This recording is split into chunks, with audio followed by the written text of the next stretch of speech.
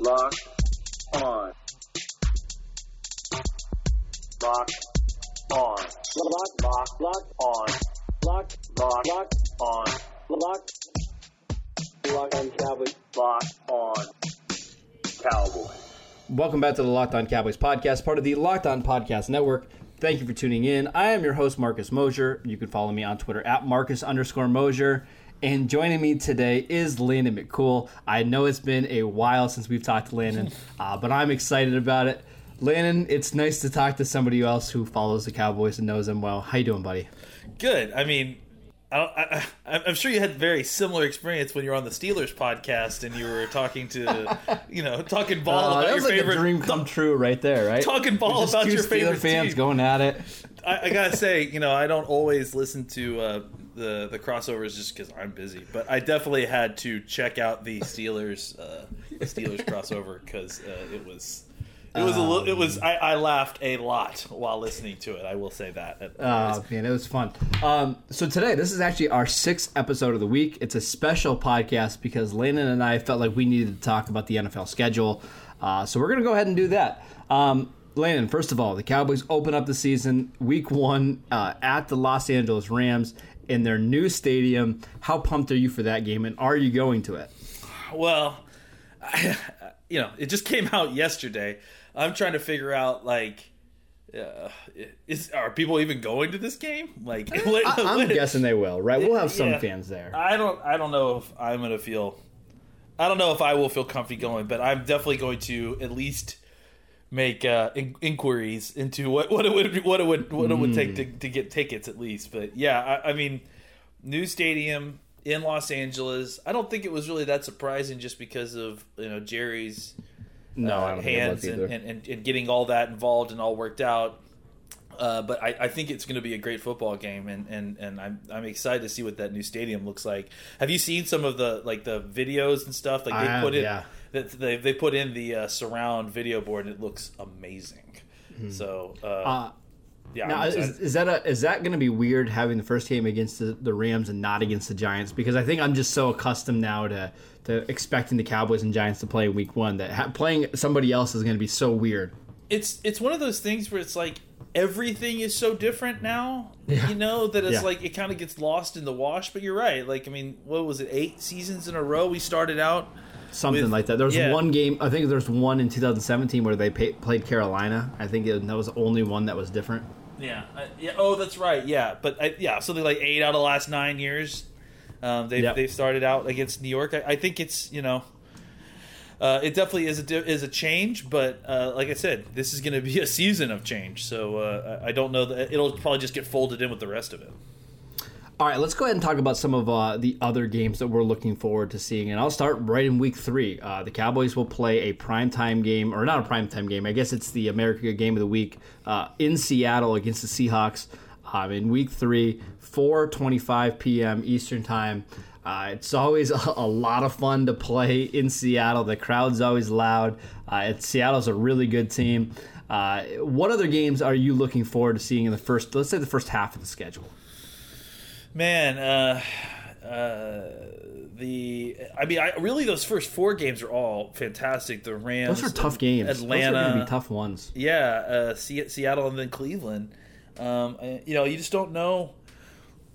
I think Cleveland's the real wild card, because there's talent on that team. There's lots of talent on that team, but you wonder if they're going to be able to get it together. And especially the thing that's really fascinating too is not even just the talent levels on these 4 teams that you play up front, but what's going to be the level of preparation for these guys? Are teams going to have training camps, and how is that going to change the angles on these first month of games? Because it's not like I do feel like it's not going to be like a it's not going to affect teams the same way.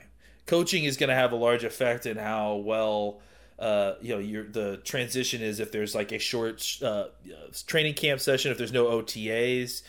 Teams that have kind of some stability in their coaching staff and their structures are probably going to have a little bit of a benefit, if things kind of end up getting shortened or anything like that.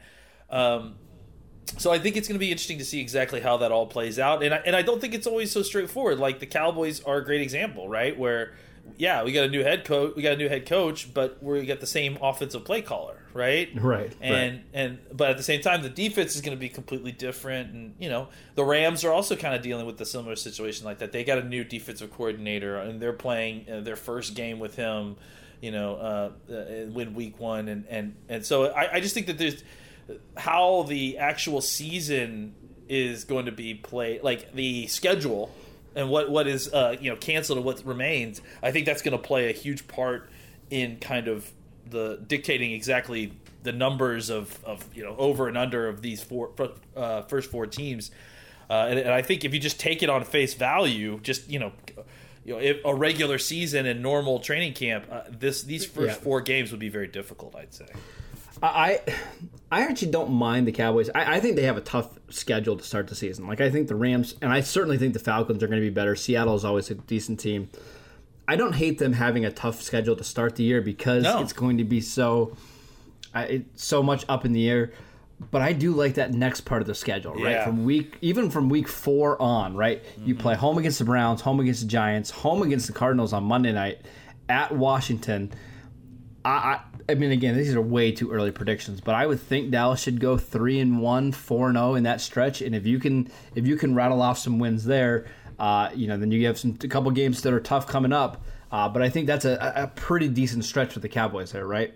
Yeah, I mean, and again, I think because I think the uncertainties might be a good thing up front for those first 4 teams because they're 4 very good teams. You definitely don't.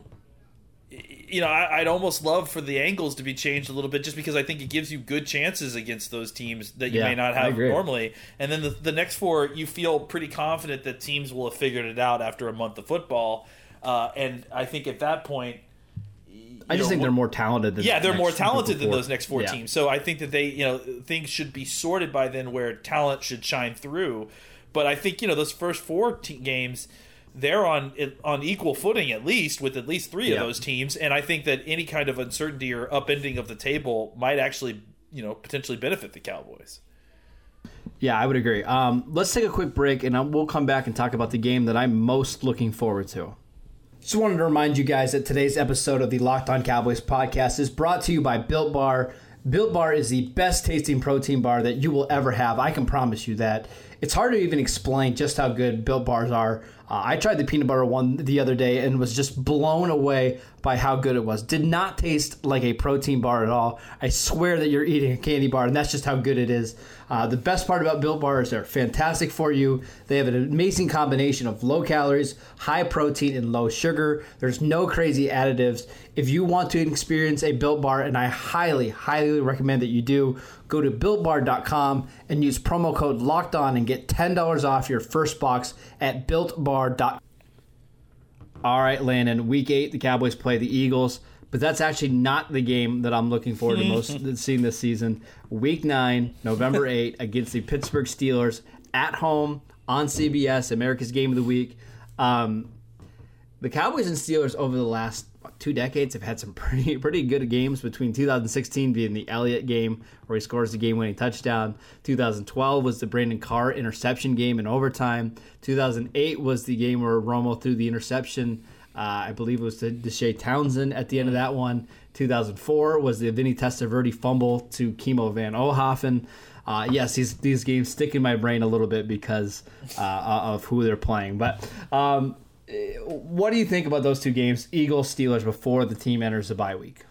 Did you mention the 2016 game? I mean, that's the one. Yeah, that's the Elliott touchdown one. Yeah, that was fantastic. And really, I think the thing that sticks out to my mind more than just the Elliott touchdown was the Steelers had won that game basically, and the drive before they did the fake spike and then threw a touchdown, and game was basically over, and then Dallas just I don't know what happened. They just completely. That game is incredible to go back and rewatch. I highly recommend. It really is, because you just I'm sitting there watching how are they not stopping? It was unbelievable. That last drive for Dallas to get in was such a great back and forth. It was such a fantastic game. All right, move it. Oh, Yeah, go ahead. it's well, I was just gonna say I can't. It's very rare, obviously, when you see the Steelers play in Dallas, and there's two such iconic franchises with such history. So, always good to see these two teams play, if only for the jerseys going against each other. I will be a nervous wreck in that game, like always. That one always is. That one, yeah, more so than usual. But Yeah. it's going to be a tough one. Then Week 10 is the Cowboys' bye week.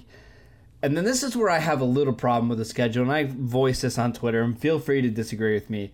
The Cowboys have this incredibly difficult stretch every year where they play a Sunday game. This time they play at Minnesota, and then they play the Thursday Thanksgiving game home against the Redskins, and then they play the following Thursday, this time at Baltimore. Traditionally, the NFL has allowed the Cowboys to do 3 straight home games there because you're playing 3 games in 12 days. You don't want to have them traveling too much. And I know that people say it's the same when everybody else is playing Sunday, Thursday. But my beef has always been when you have to go from Thursday to Thursday and you don't get that 10-day break after playing 2 games in 5 days, it can have a big effect on your season. And now the fact that the Cowboys have to play 2 road games in that stretch, I kind of think that's unfair. What do you think about that? Yeah, I mean, I think the only thing that I think that makes it a little bit tenable is that the Ravens play the Ravens late, on that Thursday game. So it's like a 5:20 game as opposed to so they do get some extra hours to kind of rest up a little bit. But I would say, like last year, look at what happened last year. They looked dead in the Bears game because that was that third game, and they just looked like they had no energy left in that game. We've seen kind of time and time again that when they get to that third game in that stretch, there's just not a lot left there, and that's always been my problem with it. Yeah, I mean, it certainly is a difficult stretch, and to have to close out against Baltimore, which I could be wrong, but I can't remember if we've ever even won in Baltimore before. I don't think so. It's certainly been a long time. So, I think it is a very difficult stretch. I mean, especially when you account for who you're playing, and especially since the Redskins. I feel confident you can beat them, but it doesn't mean that you're not going to get beat up a lot by playing them because of their defense. So, it's that stretch will really. And the Vikings are no slouch, obviously. So, that whole stretch is a real test. And then to finish out the season, the Cowboys play Week 14 against the Bengals. Week 15, they'll play home against the 49ers on Sunday Night Football. Man, that should be a lot of fun. That'll be a great game. Week 16, they play the Eagles at 4:25, another game that could decide the division. And then they finish up with Week 17 against the Giants in a game where Jason Garrett likely could decide the Cowboys' playoff hopes once again. What is your thoughts on that kind of December stretch for Dallas? I actually like it. I mean, I think that's actually not so bad because you get no, it's not. You get the Bengals on 10 days, which I feel good about that in Cincinnati. And if you're going to play that game, I'd rather play that game in Cincinnati. Yeah, and then you get back-to-back home games against the Niners and Eagles, which are the two obviously cream of the crop teams you're going to play in December. I mean, outside of the Ravens, but they're kind of part of that other thing. And then, you play the Giants on the road. I don't know that you're afraid of that. At the very least, you're comfortable with it. But I do like that you get the Eagles at home near the end of the season. I like that part for sure. Especially because you're not going to have to deal with the weather. Sometimes, like last year in that Philadelphia game, it was really cold. I think that had an impact on Dak, especially dealing with a shoulder injury. So weather in Cincinnati in December can sometimes be rough, but I think the Cowboys are built for that. Especially against that team. And then the Giants, Week 17, you're hoping that game doesn't matter too much. And I've got a pretty strong suspicion. I'll go ahead and predict it now.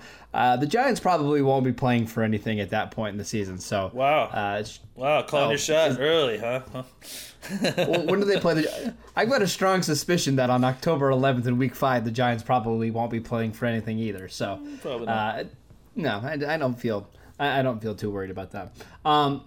Landon, overall impressions of the schedule. Do you want to go ahead and offer a win prediction now? Looking at this, I'll go on record. I think this is a 9-7, 10-6 schedule. What do you think? That sounds generally right. I mean, I don't know that I'm necessarily. I don't know that I'm necessarily ready to put a number on it, just because there's so much as you know now. But I think that seems it's difficult, but it's not. I think actually going into last season, it felt more difficult. I would agree. I think it. Like I said, it helps that you get kind of 3 or 4 of your more talented teams that you're playing this year up front when the first month of the season when there's going to be a lot of chaos. Mm-hmm. Yeah, those games against the Rams and the Seahawks, both of those being on the road, they were going to be difficult no matter when you play them. Yeah. So you might as well get them out of the way early, and then because if you listen to what Bill Belichick says, he basically just want to come out of the first month of the season 2-2. Yeah. And can you do that by beating the Falcons at home and the Browns at home? I think so, and I think there's a decent chance they beat the Rams at Los Angeles. I don't think that Rams team is anywhere near as talented as what they were last year. And if you remember what they were last year, Dallas killed them in Dallas. So, every schedule has its little quirks and things, and there's opponents that you worry about. I don't feel like this is the worst schedule the Cowboys have had over the last couple of years. What do you think? Yeah, I think it's just kind of specifically talking about the Rams, or just generally about the schedule. I think it's totally reasonable. It's not terrible. And then go back to the Rams specifically, I think they probably will take a small step forward again offensively just to get back kind of closer to where they were. But I think that they could take a step or two back defensively. I mean, losing Wade Phillips. They got rid of him on their own avail, but I hired a young guy who hasn't been a defensive coordinator before, and this is their first game of the season. So and also their defense is in kind of rough shape. Yeah, it is. They lost Corey Littleton this offseason, who was a Pro Bowl linebacker for them. They really didn't replace him at all. I'm looking at their middle linebackers right now, and it's Leonard Floyd and Micah Kiser. Leonard Floyd is not really an off-the-ball linebacker, but that's where they're going to be playing him. So kind of a weird group. I don't think the cornerbacks are particularly strong. They lost Da'Kel Roby-Coleman. Obviously, they still have Jalen Ramsey, but opposite him, you're going to have some mismatches that you like. So I do like the chances of the Cowboys beating the Rams in Week 1. Before we go, Landon, I want to get your thoughts on one Cowboys bit of news that happened this week. They signed veteran offensive lineman Cam Irving, who played with the Chiefs over the last 3 years, starting 25 games. By all accounts from the Chiefs fans, you don't want him at tackle. If you watch any of the film of him in Cleveland or in Kansas City, he's not a good tackle. Maybe he's an adequate guard, but what are your thoughts on the Cowboys bringing him in, at this point in May? Yeah, I think it's just a body, honestly. Yeah. I don't know.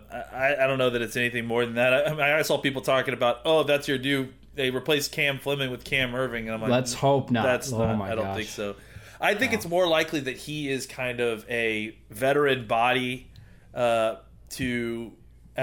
kind of insurance, maybe for Brandon Knight.